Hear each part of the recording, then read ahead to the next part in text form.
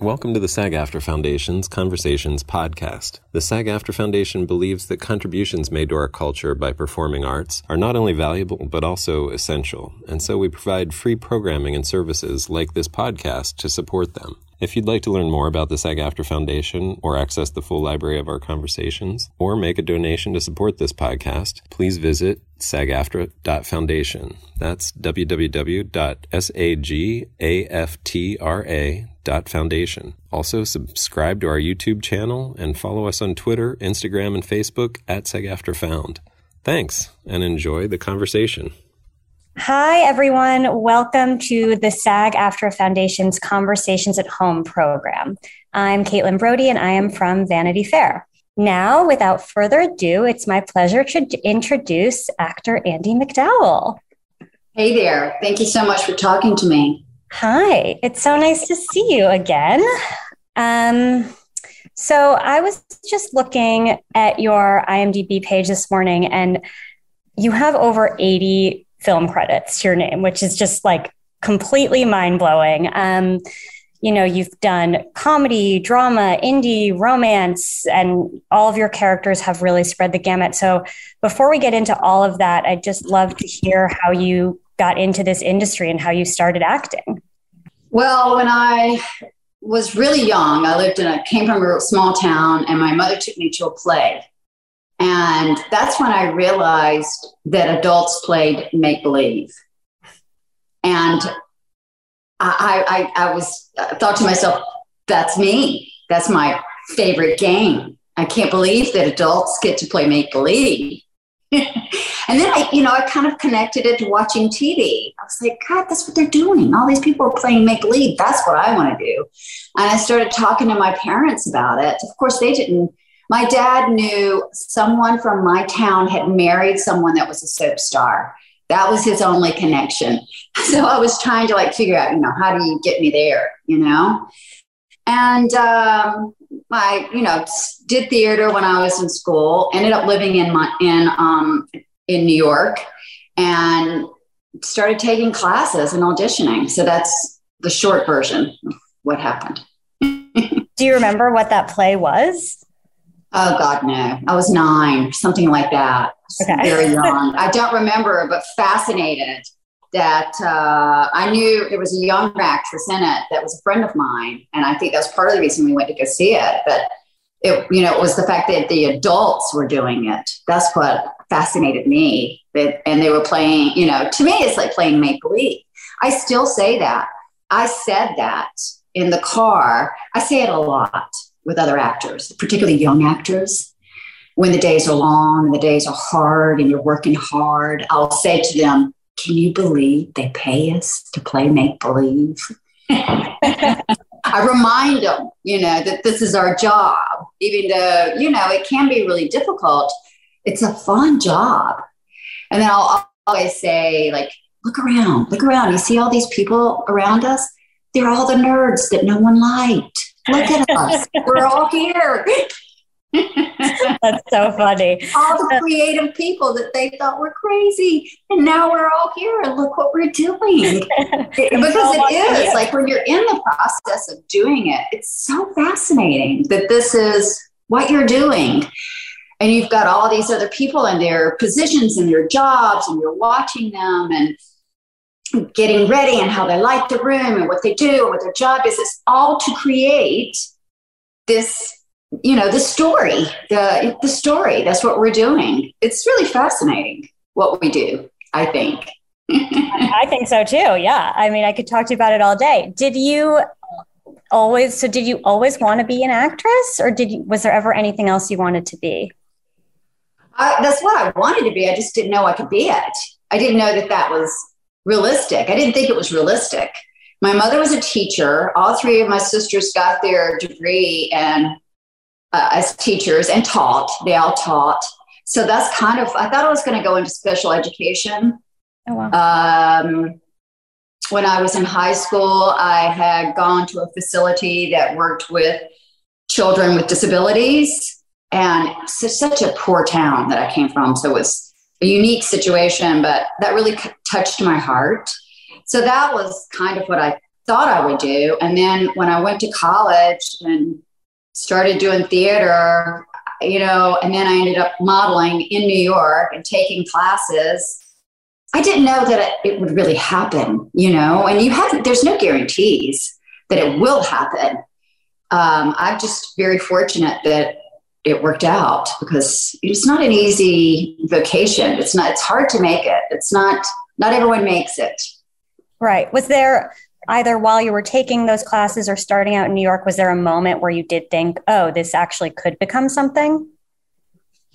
There was a moment when I thought it wasn't going to happen. It was right before I did Sex, Lies, and Videotape. And I felt like I was struggling so hard. I felt like I wasn't going to make it. I did. And I contemplated what I should do. I thought I had some great ideas, though, really good ideas. I had this idea of doing sort of like becoming a Montessori teacher and opening my own school and have it be all around a farm. But then I got Sex, Lies, and Videotape. Right when I was thinking it was not going to happen. And that was a paradigm for me, because I think it changed everybody's mind. When you are in a movie that is critically well received and makes money, that's it. That's the gold mine. It really is, because that's what everybody wants. They want to be well received critically, and they want to make money. Right. And it made a lot of money. So then you become a commodity. That's it. Truly, you're seen as someone who's valuable. So before Sex, Lies, and Videotape, I was questionable for sure. But afterwards, nope, that changed.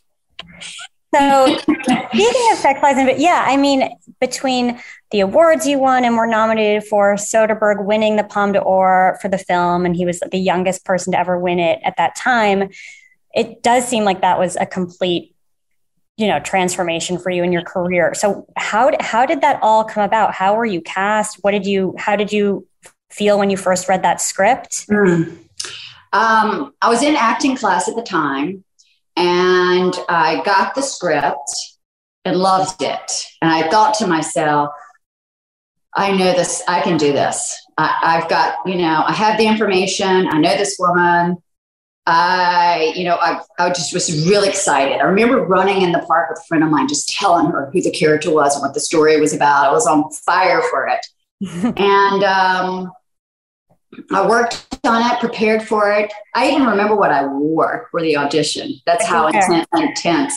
I wore a traditional sweater, like those English sweaters, twin sets. Yeah. The underneath piece for the twin set, that in black with pearls. I wore that. I do remember that. I can't remember if I wore jeans with it or whatever, but I remember wearing it and going in, and Stephen just reading with me. No one else in the room, not even the casting director. He just wanted to read with me. So I read with him. And I guess when he read with me, he was like, okay, she's Anne. But then he told everybody else, and we were like, what? Her? And I had to come back and do it again. And they put me on tape, and I guess I still was comfortable. I didn't lose my cookies and got the job. So that was kind of that. The interesting thing is I also got pregnant. I didn't tell them. Oh my God. Wait, when? So I was pregnant with Rainey right before. I remember working on it with a coach. I was working on it with a coach, and I had just done the pregnancy, gone in to see the doctor. It was like, I've missed my period or whatever. And they said it was positive. I was like, oh my God, you're kidding. It's like, oh, well, I didn't tell them, but it didn't really matter. It was very early on. So you were pregnant in the film. So Rainey's. I was pregnant. I was pregnant with Rainey, but very early on. So you couldn't see it. I worked pregnant with Margaret too in Unstrung Heroes, but I was extremely pregnant in that movie. That was interesting. Hiding that feeling. They both had their big screen debuts before they were exactly. Yeah, I feel like their energy fed me. Yeah. Have you rewatched the film recently at all? They did a screening at Sundance, but, and everybody came, and Stephen was there, and that was fun. Everyone but James came. And that was fun. It was fun to see it on the big screen. But I think it holds up. I mean, so much has changed. This is before phones. You have to think about that, you know? But yeah, so much has changed. And when it came out, it was, risky. And also the script was actually a little bit edgier. He talked about her pubic hair in it. I think that freaked out a lot of agents. They were like, God, no, what is this? They wouldn't even show it to their, clients because they thought it was so risky. I mean, compared to what you can see now, it's nothing. But I recently watched it and I felt like it absolutely held up. I really did. Good. Yeah. But I'm sure it's like watching, it's like watching an old movie, it's an old movie. It's before phones, videotape. Yeah. Right. It felt like a character study. I loved it. So what was it like working with Stephen? Well, he was so young. But everything went really smoothly. I think it's one of the smoothest experiences that I've ever had because I think we were doing 10-hour days. It's just insane. Wow. It's never like that. It's never like that. It's always chaotic and push. But with him, I always felt relaxed, like we had time and that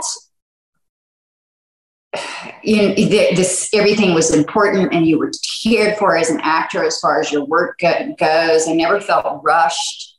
He's very prepared. He knows exactly. He's brilliant. And I know that sounds like, oh yeah, they're all brilliant, but he actually is.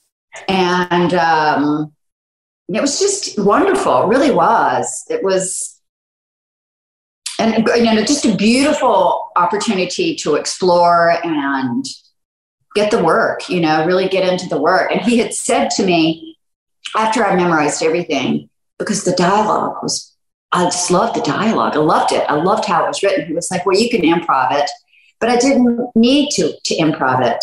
It was so well written. There are instances when I did a little bit of something or gave a little bit of something. And we communicated really well too, because as it was written, I had another scene with my therapist at the end. And I really felt that I should make amends with my sister. I have 3 sisters, and I know what that relationship is like. I think that it doesn't matter what they do. You have to heal that relationship. And I said that to him, and he added the scene in the bar. He added it because I told him, I said, you need to know what's going to happen with these sisters. Forget the husband. Right. It's the sisters. What's going to happen? And he put that scene in where I take her the plant to the bar. That's incredible. Yeah.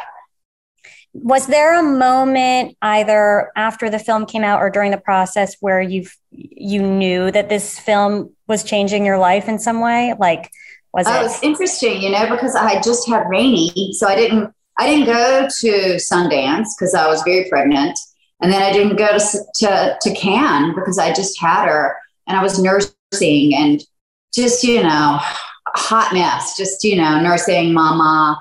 And I was terrified also that they would be mean to me, that people would be mean to me. People used to be meaner than they are now to actresses, this ideal, what you're supposed to be. And we're changing now, but I didn't go, which is a shame. And so I kind of was out of the loop. It wasn't hitting me. I mean, I think for them, they got so much attention at Cannes. They had to know, they realized, oh my gosh, this is huge. We're big. But I didn't really get how big it was until I started getting jobs without having to audition. Oh, wow. That was the big luxury for me. Yes, Robert Altman calling me up, and I'm the baby in my kitchen holding him and just saying, would you like to be in my movie? Yes, sir, I would like to be in your movie. And just things like that, Yeah. Yeah. Green card, getting green card and just getting jobs. Hudson Hawk coming to me and paying me too, because I didn't get paid very much for Sex, Lies, and Videotape. Right. And then I got Hudson Hawk, and they were paying me nothing compared to what, big actors got. But for me, it was nice. Right. Yeah, it always is. And I feel like sometimes in that kind of thing, it's almost better not to know what's like how big something's getting. Yeah, maybe. I mean, my kids always kept me grounded. I was super focused on being a mother. So I think that I couldn't get lost in the idea of stardom because I was mostly interested in being a mother. Do you remember when you got your SAG card and what project that was for? Somebody else asked me that, but it must have been probably commercials. Oh, really? Okay. I would imagine. I did, or it could have been Greystoke, but I did the Calvin Klein commercial before that. It may have been that, but honestly, I don't remember 100%. Yeah. So Groundhog Day, I mean, it's so fun. I'm curious, first of all, since so many people started rewatching it over the past few years with the pandemic, since all of us were also experiencing our own Groundhog Day in, day out, did you get in on rewatching the movie again with everybody, or was it enough? No, I mean, I like watching it. It's so bizarre when you watch yourself. I think I could watch it, but sorry. I don't know. It's weird to sit and watch yourself. It's kind of hard to disconnect. I'm always overanalyzing. I'm a huge Harold Ramis fan. He was the nicest man. He's brilliant. Here I go with that word again. But he would do the crossword puzzle, the New York Times crossword puzzle, and time himself and be talking to you at the same time. And he had his heart, he's just a warm person. He's a truly warm person. So going to work every day was a pleasure to be in his presence. He was just such a generous man. And I fed off of that energy, and I loved the script. I thought it was a perfect script. And Bill Murray, cast in that role, nobody else could do that. I mean, what he did with that role is amazing. And I felt like the chemistry between us and how I saw this character and how he saw his character, the dynamics just worked perfectly. And I love that movie. So I might could sit and watch it, but I don't really choose to sit and watch myself. Yeah, I mean, that makes sense. I'm sure I would feel the same way if I was, but I'm not. But I mean, did you get such a kick out of the fact that everyone was watching it during that time? Like, I love to see the reference. You'll see references in articles all the time. It makes me smile. It's that something is that well known, and it's become like a phenomenon. Groundhog Day, which really has nothing to do with Groundhog Day. They're obviously referencing the movie. Right. Yeah. And how were you cast? I remember now. Harold had seen a movie that I did called Object of Beauty. It's a little obscure, but it's a good movie with John Malkovich. And he really loved my performance in that.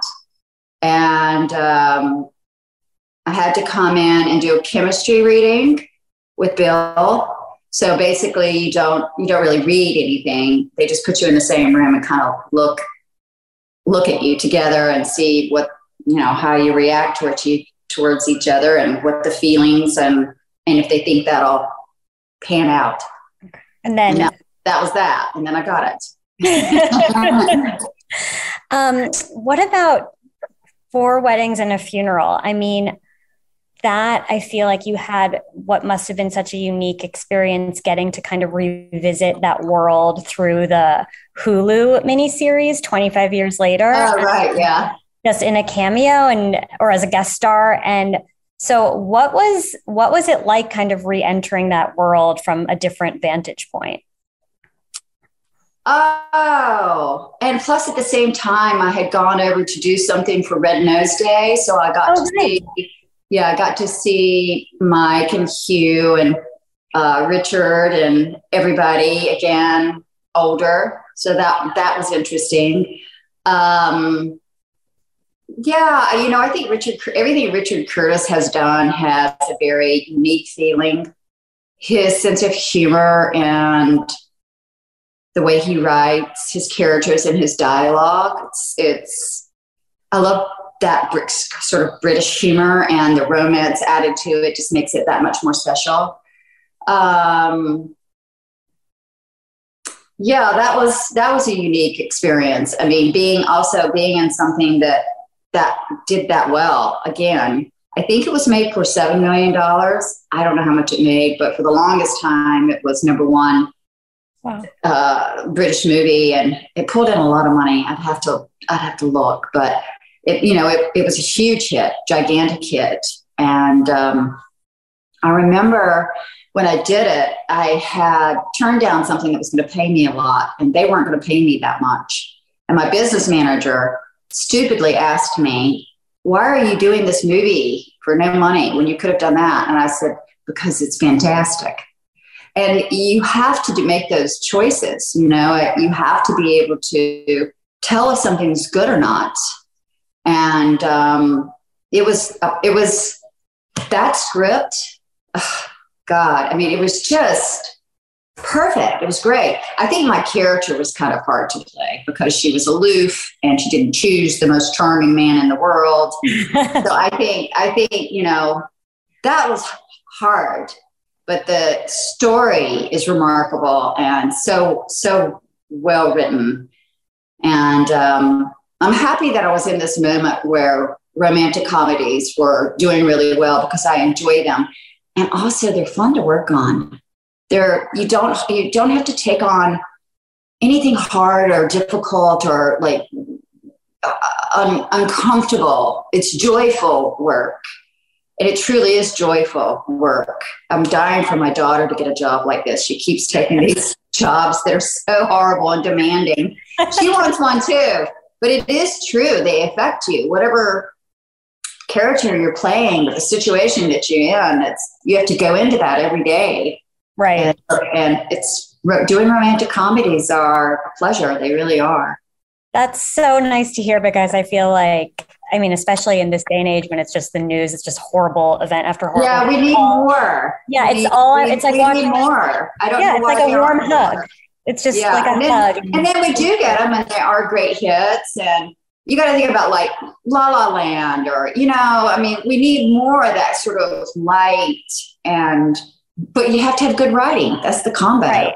Right. It's not good unless it has to be good writing, a good story with great dialogue. And that's the hard part. Well, maybe we need you to make a new one. Oh, well, I wish I was a great writer. I'd have to find a great writer. I can come up with concepts. So is it safe to say, I was going to ask you next what your favorite genre to play in is. Is it safe to say it's romantic comedy? I love comedy, I would say. I think comedy is something that thrills me. I love finding the humor. I think comedy is my sweet spot. I really enjoy it. It doesn't have to be romantic. It can just be funny. But I want to try everything. So I just took a role that's not really a genre that's my genre.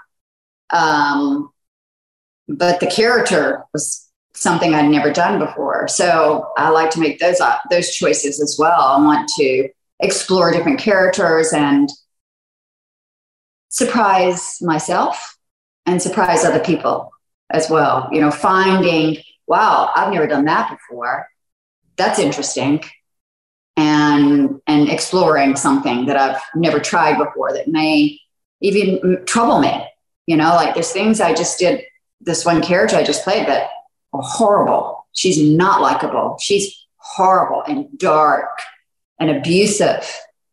Just a terrible person. But that's interesting to explore because it's the direct opposite of how people have seen me. And people do get confused. They do believe that, especially if you do a good job. If you do a good job, people think that's who you are. Right. It's a little frustrating because you're doing a good job and they think that's who you are. So they discredit you. But, you know, what can you do? I mean, I can't tell everybody. For the longest time, I remember right after Sex, Lies, and Videotape, I would have people say that's who I was. And for the longest time, I was young. I would like try to shock people by talking about orgasms, you know, because she couldn't have orgasms. I was like, I have orgasms, you guys. You know, I would say just crazy things because I was so frustrated that people didn't want to give me credit for what I had created. You know, really taking my time. I really thought that I took a lot of time thinking this character through, deeply thinking about who she was and coming up with good ideas and happy accidents and being present and, you know, fun things like that. There's a scene where I go over and I'm asking James about the videotapes and exploring the idea of maybe because I'm realizing my husband's sleeping with my sister, right? And I'm holding the tea and I accidentally spill the tea. I didn't mean to spill the tea. And James says, you're spilling the tea. So of course we kept that because that was fabulous. And then Stephen was like, look for the escape. And I'm looking for the escape. So, I mean, everything's created. It's always created. I'm not any of my characters. If you knew who I really was, you would be shocked. You know, you can't sum up a person in 2 hours. I'm all of my characters. There might even be some part of me that just played this hideous, horrible woman inside of me. How else do I know what that is? You know, I mean, there's a bit of me and everything, but they're definitely created. You know, they're not me. Right. So what is this upcoming project? It's called Red Right Hand. It'll be out next year. I mean, I literally just finished it. So yeah. And you'll see, you know, it's not a character you've ever seen me play. That's exciting. I mean, we'll get to Maid, but I feel like I hadn't ever seen you play a character like Paula either. So we will table that for a minute. But did you were just saying that a little bit of you is in all of these characters, or all these characters are in you. Or at least me understanding humanity, understanding darkness and lightness. And yeah. Okay. Is there, of all these characters, do you have a favorite or one that you feel either the proudest of or the most closely connected to or the most sentimental about? I would say I have seen, you know, I pay attention, unfortunately. I pay attention to critics and what people say. I have seen people not really love what I did in Groundhog Day, and I don't understand that because I feel like she's so nuanced and interesting and sensitive, and the humor. You know, I'm playing opposite Bill Murray. You don't go against that. So the only thing I could do was be real and open and vulnerable and honest, pure, honest character. And I think the whole thing is perfect. So I don't know what these people are seeing or how they're judging. Sometimes I feel like maybe people project their anger onto me because of some other reason. It doesn't have anything to do with my performance. I don't know. Maybe they don't like me. Or curly hair, or I remind him of some girlfriend, or I don't know what it is. But I mean, I just think that movie's really, really perfect. I wouldn't change anything in my performance. Sometimes I'll watch my performances and I'll say, I'd love to do that scene again. But it doesn't hit me like that. Nothing in there hits me like that. I feel like I wouldn't change anything. Nothing. Wouldn't change a thing. And it's fresh too. It's like I look at it and I was like, the time in my life and the feelings I had and everything. Anyway, that's how I feel about that. No, I would agree. It's a pretty perfect movie. I'm surprised you read your reviews. I know. I shouldn't. I shouldn't. I should I should continue to go to therapy for that. I definitely have not worked out some issues that I need to work out, because why do I do that? Why do I torture myself?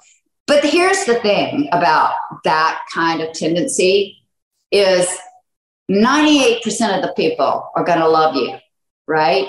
They're going to feel all these wonderful feelings, and they're going to say, yes, I really loved it too. It was great. It's going to be these 2% that affects you more than the 98. And that's what I always try to keep in mind is, why do I give attention to these negative voices? But I think it's a human tendency to do that. I don't know why we do that to ourselves. I know. I think it's pretty, it's irresistible. And I think it just across. I don't know what that weakness is. Yeah. And, we all want to be loved. Yes, we do. We want to be loved. And the ones who don't love us, we want to make them love us. That's probably what it is. Yeah. What is, I guess, maybe other than don't read your reviews, Andy, what is some of the best acting advice you've ever received from a co-star or a fellow actor? When I worked with John Malkovich, he would try to keep me loose by making me laugh. And he's so good at what he does. When I worked with James, it was all about the mistakes. And I just listened to an interview with my daughter, and she was talking about that, about being a perfectionist and how great it is when you're acting, because mistakes are wonderful. And they are, if they're the real thing, they come from your reaction, like spilling the tea. So, staying in the moment, listening, gotta listen. So I want to chat about Made for a bit, which was one of my absolute favorite shows of last year, if not my favorite show of last year. I was so taken with it. I was so blown away by your performance and by the story and by Margaret's performance. What was it I know you've done TV in the past, but what was it about this particular project that you were drawn to? Oh, wow. Everything.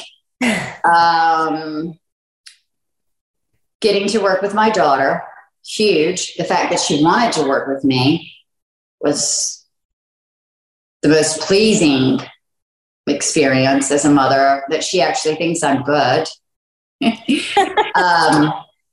John Wells, who, is a phenomenon. He's just such a gifted man. Molly's writing. Yeah. And she gave me good humor. It's interesting because my only concern about my character is that people don't understand the complexity of what it is to be manic depressive bipolar. And her humor, I worried that people would misinterpret it, or her sexuality, just to think that she was a woman, a very needy woman that needed always to be seen as sexy. But that's the illness. Right. It is a symptom of manic depressive bipolar behavior.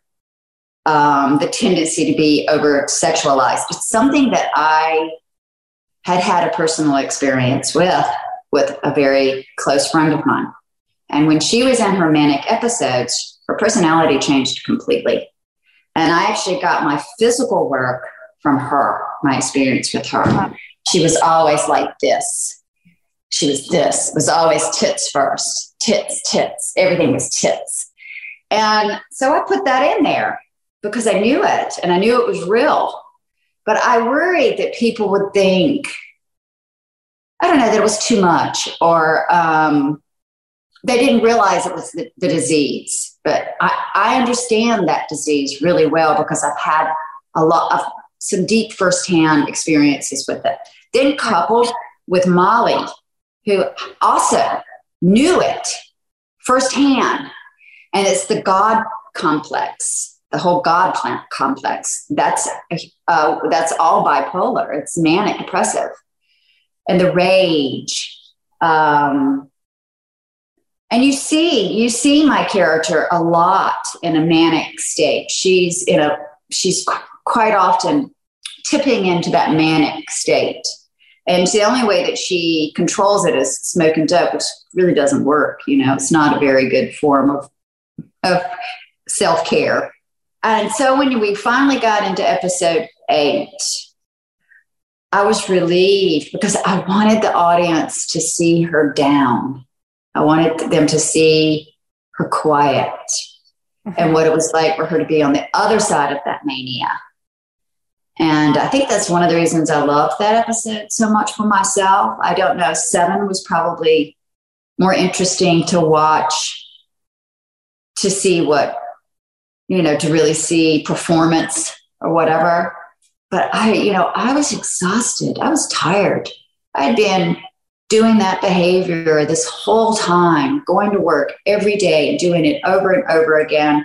And you don't do it just once. You do it all day from so many angles. It was exhausting. Yeah. And so I was relieved when I got to do something different, when I got to show the other side of bipolar, which is that down, down, down side. And it was, the whole experience was really trippy. And I loved the deep personal scenes with my daughter. And I think I did, and I'm sure she did too. I brought different emotions from personal experiences, mothering too, even though it wasn't me. Mm-hmm. So much fun. God, so much fun. And, I doubt I'll ever have that much fun again. I know that's a terrible thing to say, but I'm actually okay with it. I really am. I'm okay with it. This world, this job is so hard. It's so hard to get cast. There's so many people you can cast. Yeah. And they find good writing. That's hard. It's hard. And I'm 64. I'm not a baby. It's easy when you're 30.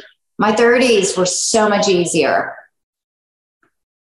I don't know that I'll ever feel that good again and experience that again. Maybe I'll get lucky. Hell, it could happen in my 80s and I could be so surprised. But yeah. I'm satisfied. I really am. I'm so satisfied from this gift that was given to me. I'm grateful, extremely grateful, and exploring that character because I know that world so well. I knew that world so well, and finding the nuances and just the movement of what it is to be bipolar. It's a really hard life unless you're on medication. I was just talking to someone who has bipolar who's watching it right now. And we talked about, if you're not on medication, it's torture. It really is. It's a really hard life. What you're saying about that experience being so unique, just as a viewer, it felt like watching the most special piece of art. Like it's so poignant and it's so touching. And so all of that rings completely true as a viewer. I know that, there's obviously no one way to portray mental illness on screen. So how did you go about ensuring that your performance was authentic? Was it kind of pulling from your past experiences and your personal connections to the illness? It was definitely a combination of Molly's experiences because hers are real and valid and honest, and it's in her writing. I didn't know anything about gods and goddesses. And a lot of the way she rambled and talked was all of that. So I had to work on that because it's not something I was comfortable with. And that's all real. It came from what Molly knows. It's all how someone behaved. And it's what I was talking to with this person the other day is the God, you feel like you're God, you're all empowered. You're this feelings of being able to do anything. A lot of that's in there, like how she was feeling about her art, that she's this famous artist. All of that's in there. The part with the men, I knew. You know, it's in there too. So Molly knew it, obviously, but that whole sexual part is part of being bipolar. Promiscuous. You're very promiscuous, and you dress inappropriate, and you behave inappropriately, and your desire for men. That's all of that was part of her disease. It wasn't just a woman needing a man. It was really part of her illness. Inappropriate dressing, all of that. But that's stuff that I knew from experience. And then the denial. I think the dealing with drugs. I had known someone like that, how dealing with life through drugs and just let me have my pot. So that's all something I knew. And deep complexity of love for the child. I didn't have to dig for that. You know, I mean, that's all right there for me. And having girls, you know, looking for the love of your child. Those are things I know. You know, I've had 15-year-old girls. I know what that complexity of emotions happens between mothers and daughters. All that was firsthand. I mean, I've read loads of books on what it is to be bipolar or manic depressive, but I've also experienced it firsthand. So it's not like something that was foreign to me. It was something that was part of it's in my DNA, you know, so I didn't have to go too far. Digging in, you know, I have to say it was uncomfortable to be like that all day long and exhausting. It was tiring. Yeah, I'm sure. I mean, how at the end of each day did you kind of like get back to Andy and shake off Paula? Well, the good news, I wasn't like Margaret, who worked every day and was in every scene. So I was fortunate that I had time off to take care of myself. So I would go for walks, and I had time to take care of myself. I think the hardest part was the loneliness because it was COVID. Like I spent Christmas by myself. Oh, I know. It's weird. All by myself. I spent most of the time by myself, except for when I would go to work. That was the only time I was around people. And I got to see her a little bit on the weekend. But for the rest of the time, for 8 months or whatever, 7 months, I was alone. And that actually fed into my character because it made me feel kind of crazy. Yeah. You know, the intensity of everything was just intense. Yeah, I would just sit around and run my lines all day long. That's what I would do because I didn't have anything else to do. Right. So isolating. Yeah. So can you talk about, I know this was the first time ever working with Margaret, your daughter, and playing mother and daughter on top of that. So what was that experience like? And how did you kind of separate the Margaret Andy from the Alex Paula? Yeah. I don't think there was any problems for us that way. I mean, it wasn't like, even though I studied method and I do still use those tools that's in my toolkit, I'm not one of those people that's always walking around in character unless I'm so confused and I'm just searching for something, just starting out on something. So we weren't weird in that way, you know, with each other. We were just probably very supportive of each other, like get you some tea. Are you warm enough? That kind of thing. Just normal stuff. And then we would go into character. Most importantly, I wanted to be sure, because she asked for me, I wanted to be sure she liked what I was doing. And I was making some brave choices. I wasn't holding back. I made bold choices on purpose because when you're manic, you're bold. Mm-hmm. That's the truth. They're bigger than life. And I wanted to be sure that wasn't disturbing her because I wasn't in there to like steal the show or whatever. That wasn't my reasoning. My reasoning was to play the character how I saw the character. And so I was always kind of checking in with her to be sure she liked what I was doing, but she would never really answer me. She wanted me to like what I was doing. So she put it back to me that way because she's a smart girl, you know. That's like mothering. Are you happy? So I'd be like, damn it. She's not going to let me, not going to tell me. That's almost like the parent role. She just wanted me to, I'm sure she thought I sucked or something. She would have said something, but she wanted me to be happy. And then the one nice thing, because she did work so hard, was I would get to see her on the weekends, and I would cook for her. I would make a really healthy soup. She was always on the verge of getting sick because her hours were so horrible and it was cold. And so I would make this huge soup, which is stocked full of vegetables and herbs, and just make it so healthy. And I'd get her a massage, and I would run lines with her because she had a lot, Yeah. So I would sit down and run lines with her so she could kind of prepare for the week. And that was nice because I got to really mother a little bit. And all my kids have gone, and you miss it once they're gone. I did. I was one of those pathetic mothers that when they left, didn't know what to do with myself. A lot of parents, they reminded me, actually. They were like, most parents are relieved. They're out having a good time. And I said, well, I'm so sorry. I'm not most parents. I was trying to keep them. Yeah. So. Was there did you guys have any hesitations about working together, or any kind of like conversation about, I don't know, where the line is before working together? She asked for me, right. So she wanted me when they were there and they were casting the role. She was looking at it, and she knows my past experiences and that I am knowledgeable about the subject. And she felt that I would be perfect for it. So she asked for me. I think I was watching. I think I was very cautiously watching. She's the star. And as the actress, I am not the star. She is the star.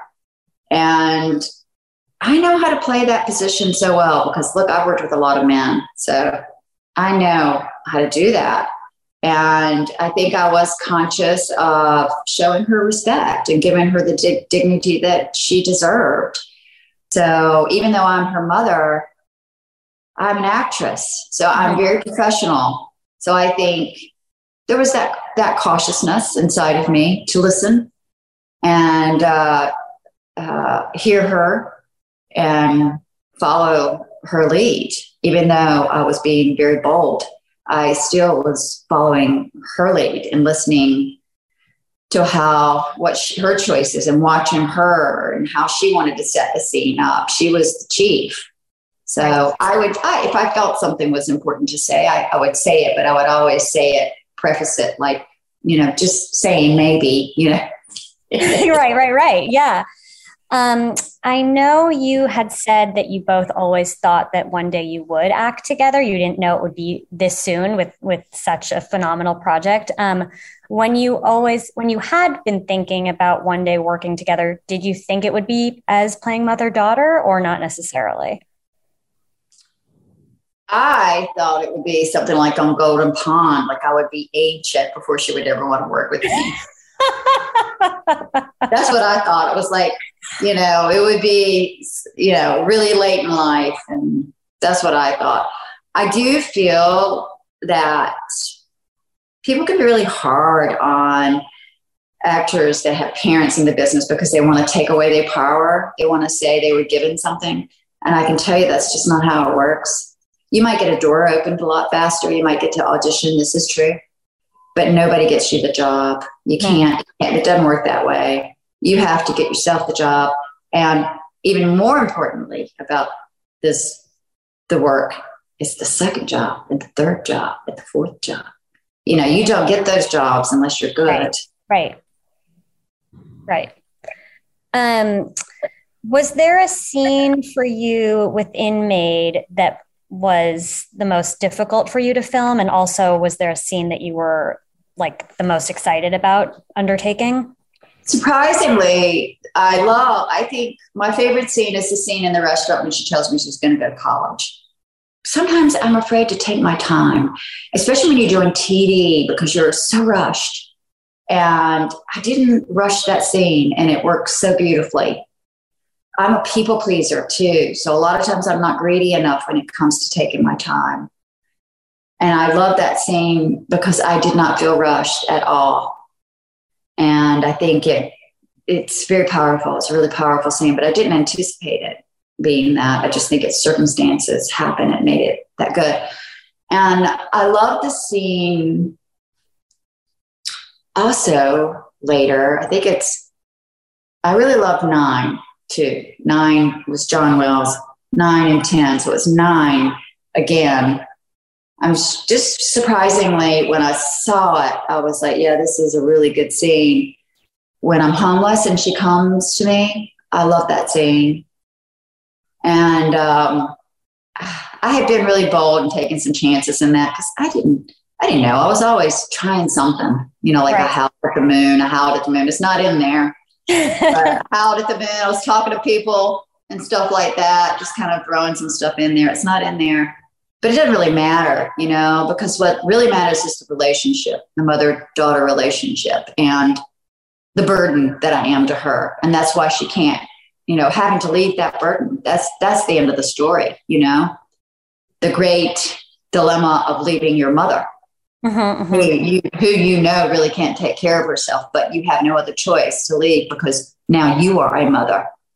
I mean, that's the crux of the whole story. That's everything, right? It's abandoning your mother who's been like your child because your child is now more important than your mother.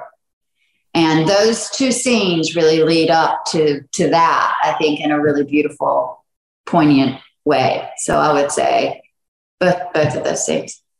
I really, really loved that scene also when she tells her she's going to college. And I remember talking to Margaret about it as well, because it just was very touching. And it really stuck with me.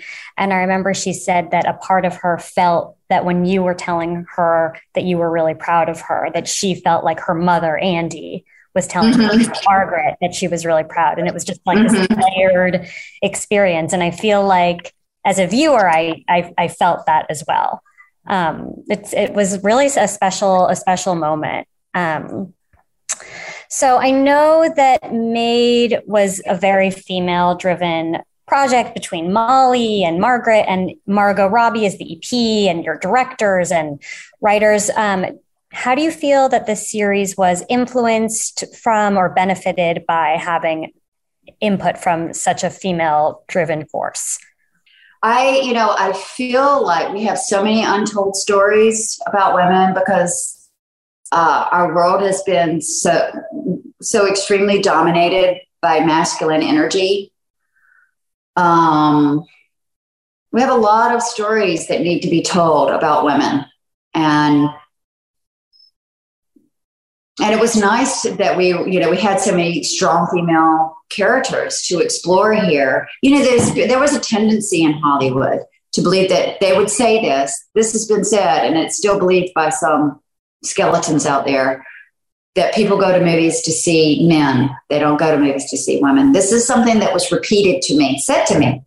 They would cast male characters, even though the woman was the lead, they would cast the male character first because they felt they were the most important character. This has lived in our world. We've been so repressed, and our stories have been repressed.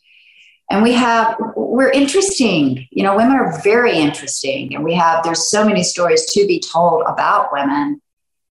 And I'm thankful, and I give John a lot of credit for being on the forefront of making the choice, not to hire women to tell stories about women, because we have been repressed on every level, and in this art form, very much so repressed.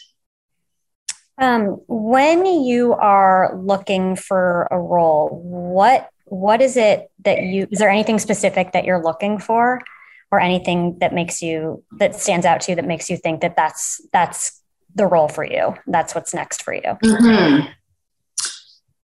Well, like I just did Red Right Hand, which was so dark. And there was this part of me that was going, oh, I need to do something. I got to do something good for something here, because it was so dark. But I loved the character, and I wanted to explore this character, and also the writing. The writing's really good. The dialogue's fantastic. She's a poet. This dark woman's a poet. My dialogue's fantastic. I just mean in the way she speaks. Yeah. So, but I was like, oof, I got to do something after this. And this script came to me. I don't know if it's going to pan out, but I hope it does, because it's beautiful. It's very giving back to the earth. It's kindness, it's sweetness, it's purity, it's all of that. And you kind of like, you want to wash away this darkness and bring this light. I want this light to come out afterwards. It does affect you that way. When you do something that dark, then I'm like, oh God, I got to give something light back to the world, some light back to the world. So that's part of it. But it's interesting because you read a lot of scripts and the dialogue just is terrible. Yeah. So it's really, people that can write good dialogue, they're gifted. They're so gifted. And in scripts, you got to think it all comes from the script. If you don't have a good script, you can't make a good movie. I've tried. I've done it. I've done it. I've read a script and it's been like, but I'm going to get to work with this person and I'll get to work with that person and they're going to pay me. All right, I'll give this a shot. And I used to do that. I'm not going to do that anymore. I think after 40, when things got tight and tough and I couldn't find a job, I did that. But I'm not going to do that anymore. You've got to have a good script. When you look back at the trajectory of your career, is there anything that surprises you the most? I think it's all a surprise. Really, it is. I'm from a tiny town. I grew up in a town of like 5,000 people. I was probably the last person anybody expected to be in this position. I don't know. I'm very conscious of my privilege, extremely conscious of my privilege. That's why I continue to work hard, because I want to give back mostly to my kids and hopefully the world too. Because I know how fortunate I am to have such a great job. I'm not getting paid the top dollars of like what you see people getting paid or whatever, but I do pretty well. And I don't want to retire because one thing, I like using my brain. I think I would dry up. I don't know what I would do. I love creating. I love the art form, but I also feel privileged. I'm privileged to have this job. Not many people are in my position to be able to work. They actors that don't get the jobs, right? And I can still get good jobs. And so I'm just going to keep plugging along because I'm lucky. I hate to use that word, but there is a good part of it that I feel, I'm lucky. So I guess that's what I'm most surprised by. Alternatively, I think we are lucky to have you in our films, and directors are lucky to have you. And I'm so glad you're working. And we talked about the advice that you've given, that you've received, some of the best advice you've received. But what is the advice that you tend to give actors who are just starting out?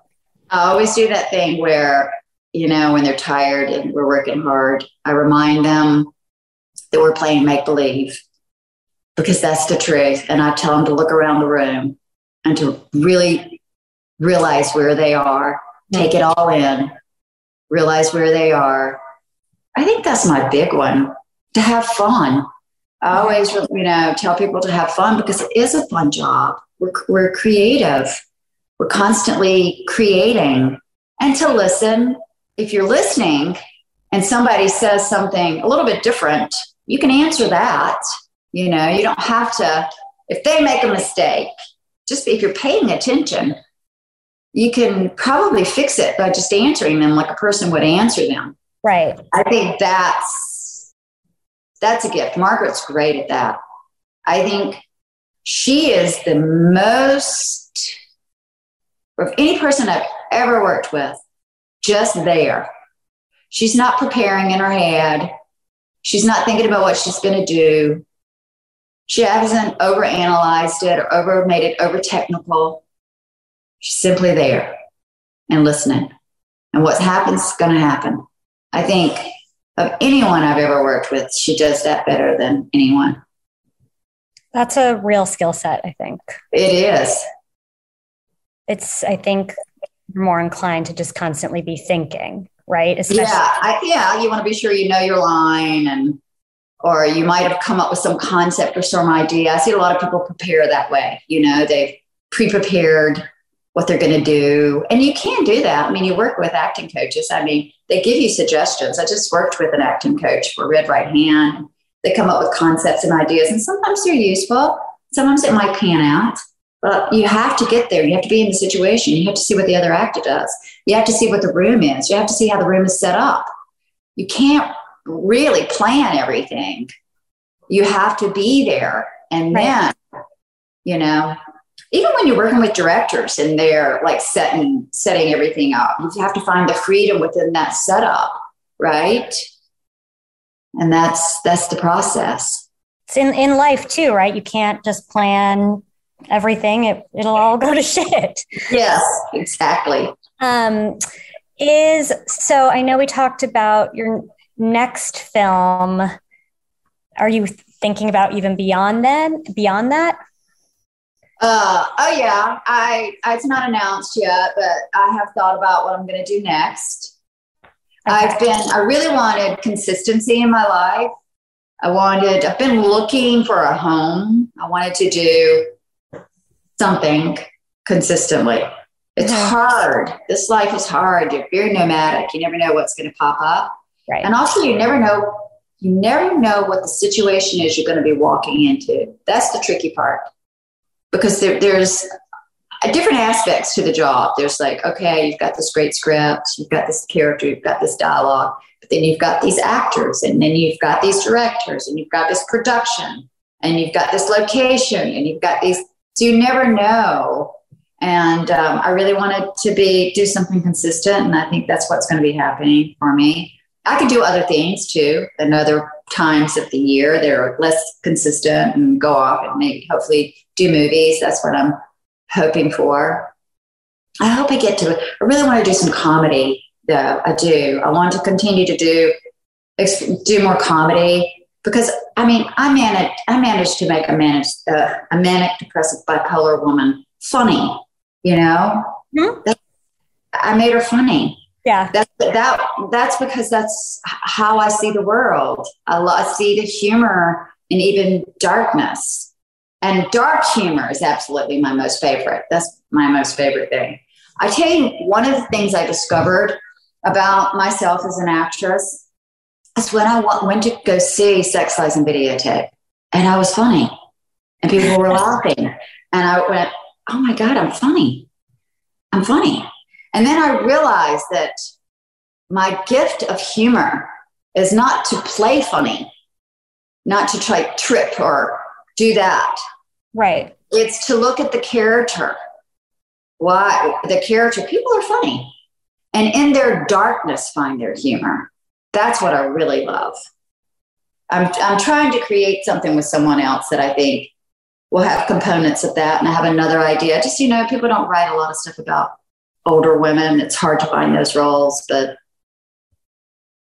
I'm hoping that happens. I hope so too. I mean, you're so funny just naturally, even just speaking to you now.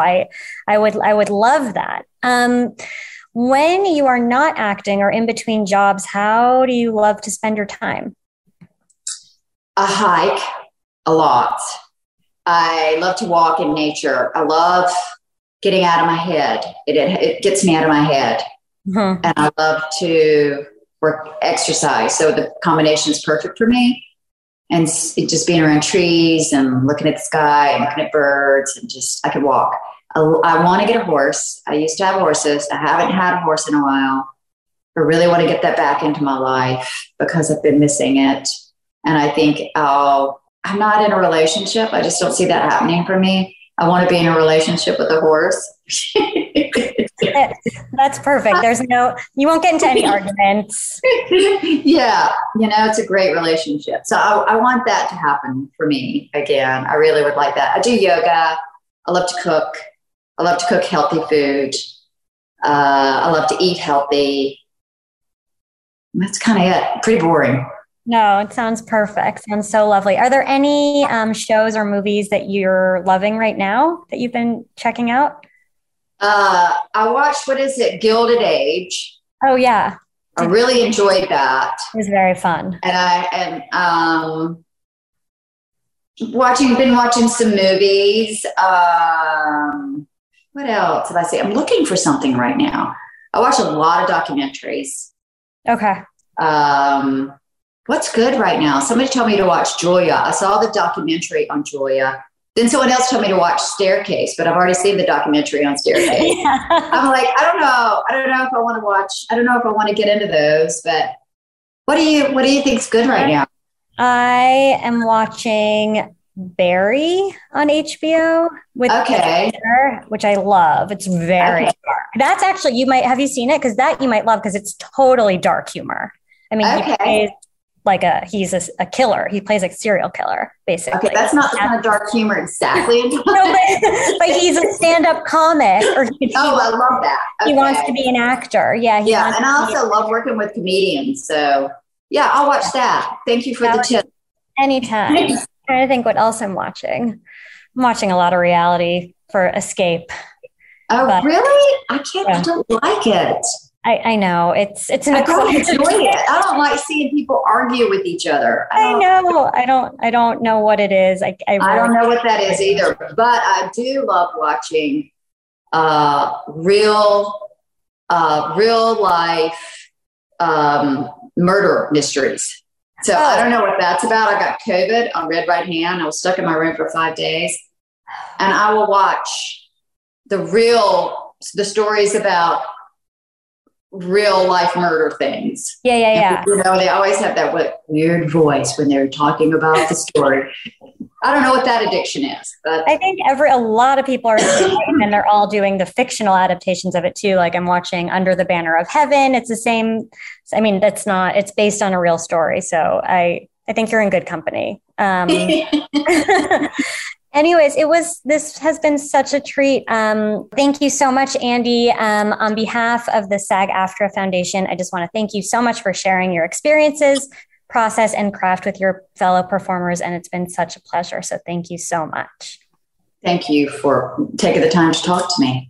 Thank you for listening to the SAG-AFTRA Foundation's Conversations podcast. If you appreciated what you heard, please support us with a review or donation and reach out to us on Twitter, Instagram, and Facebook @SAG-AFTRA Found. We'd love to hear from you.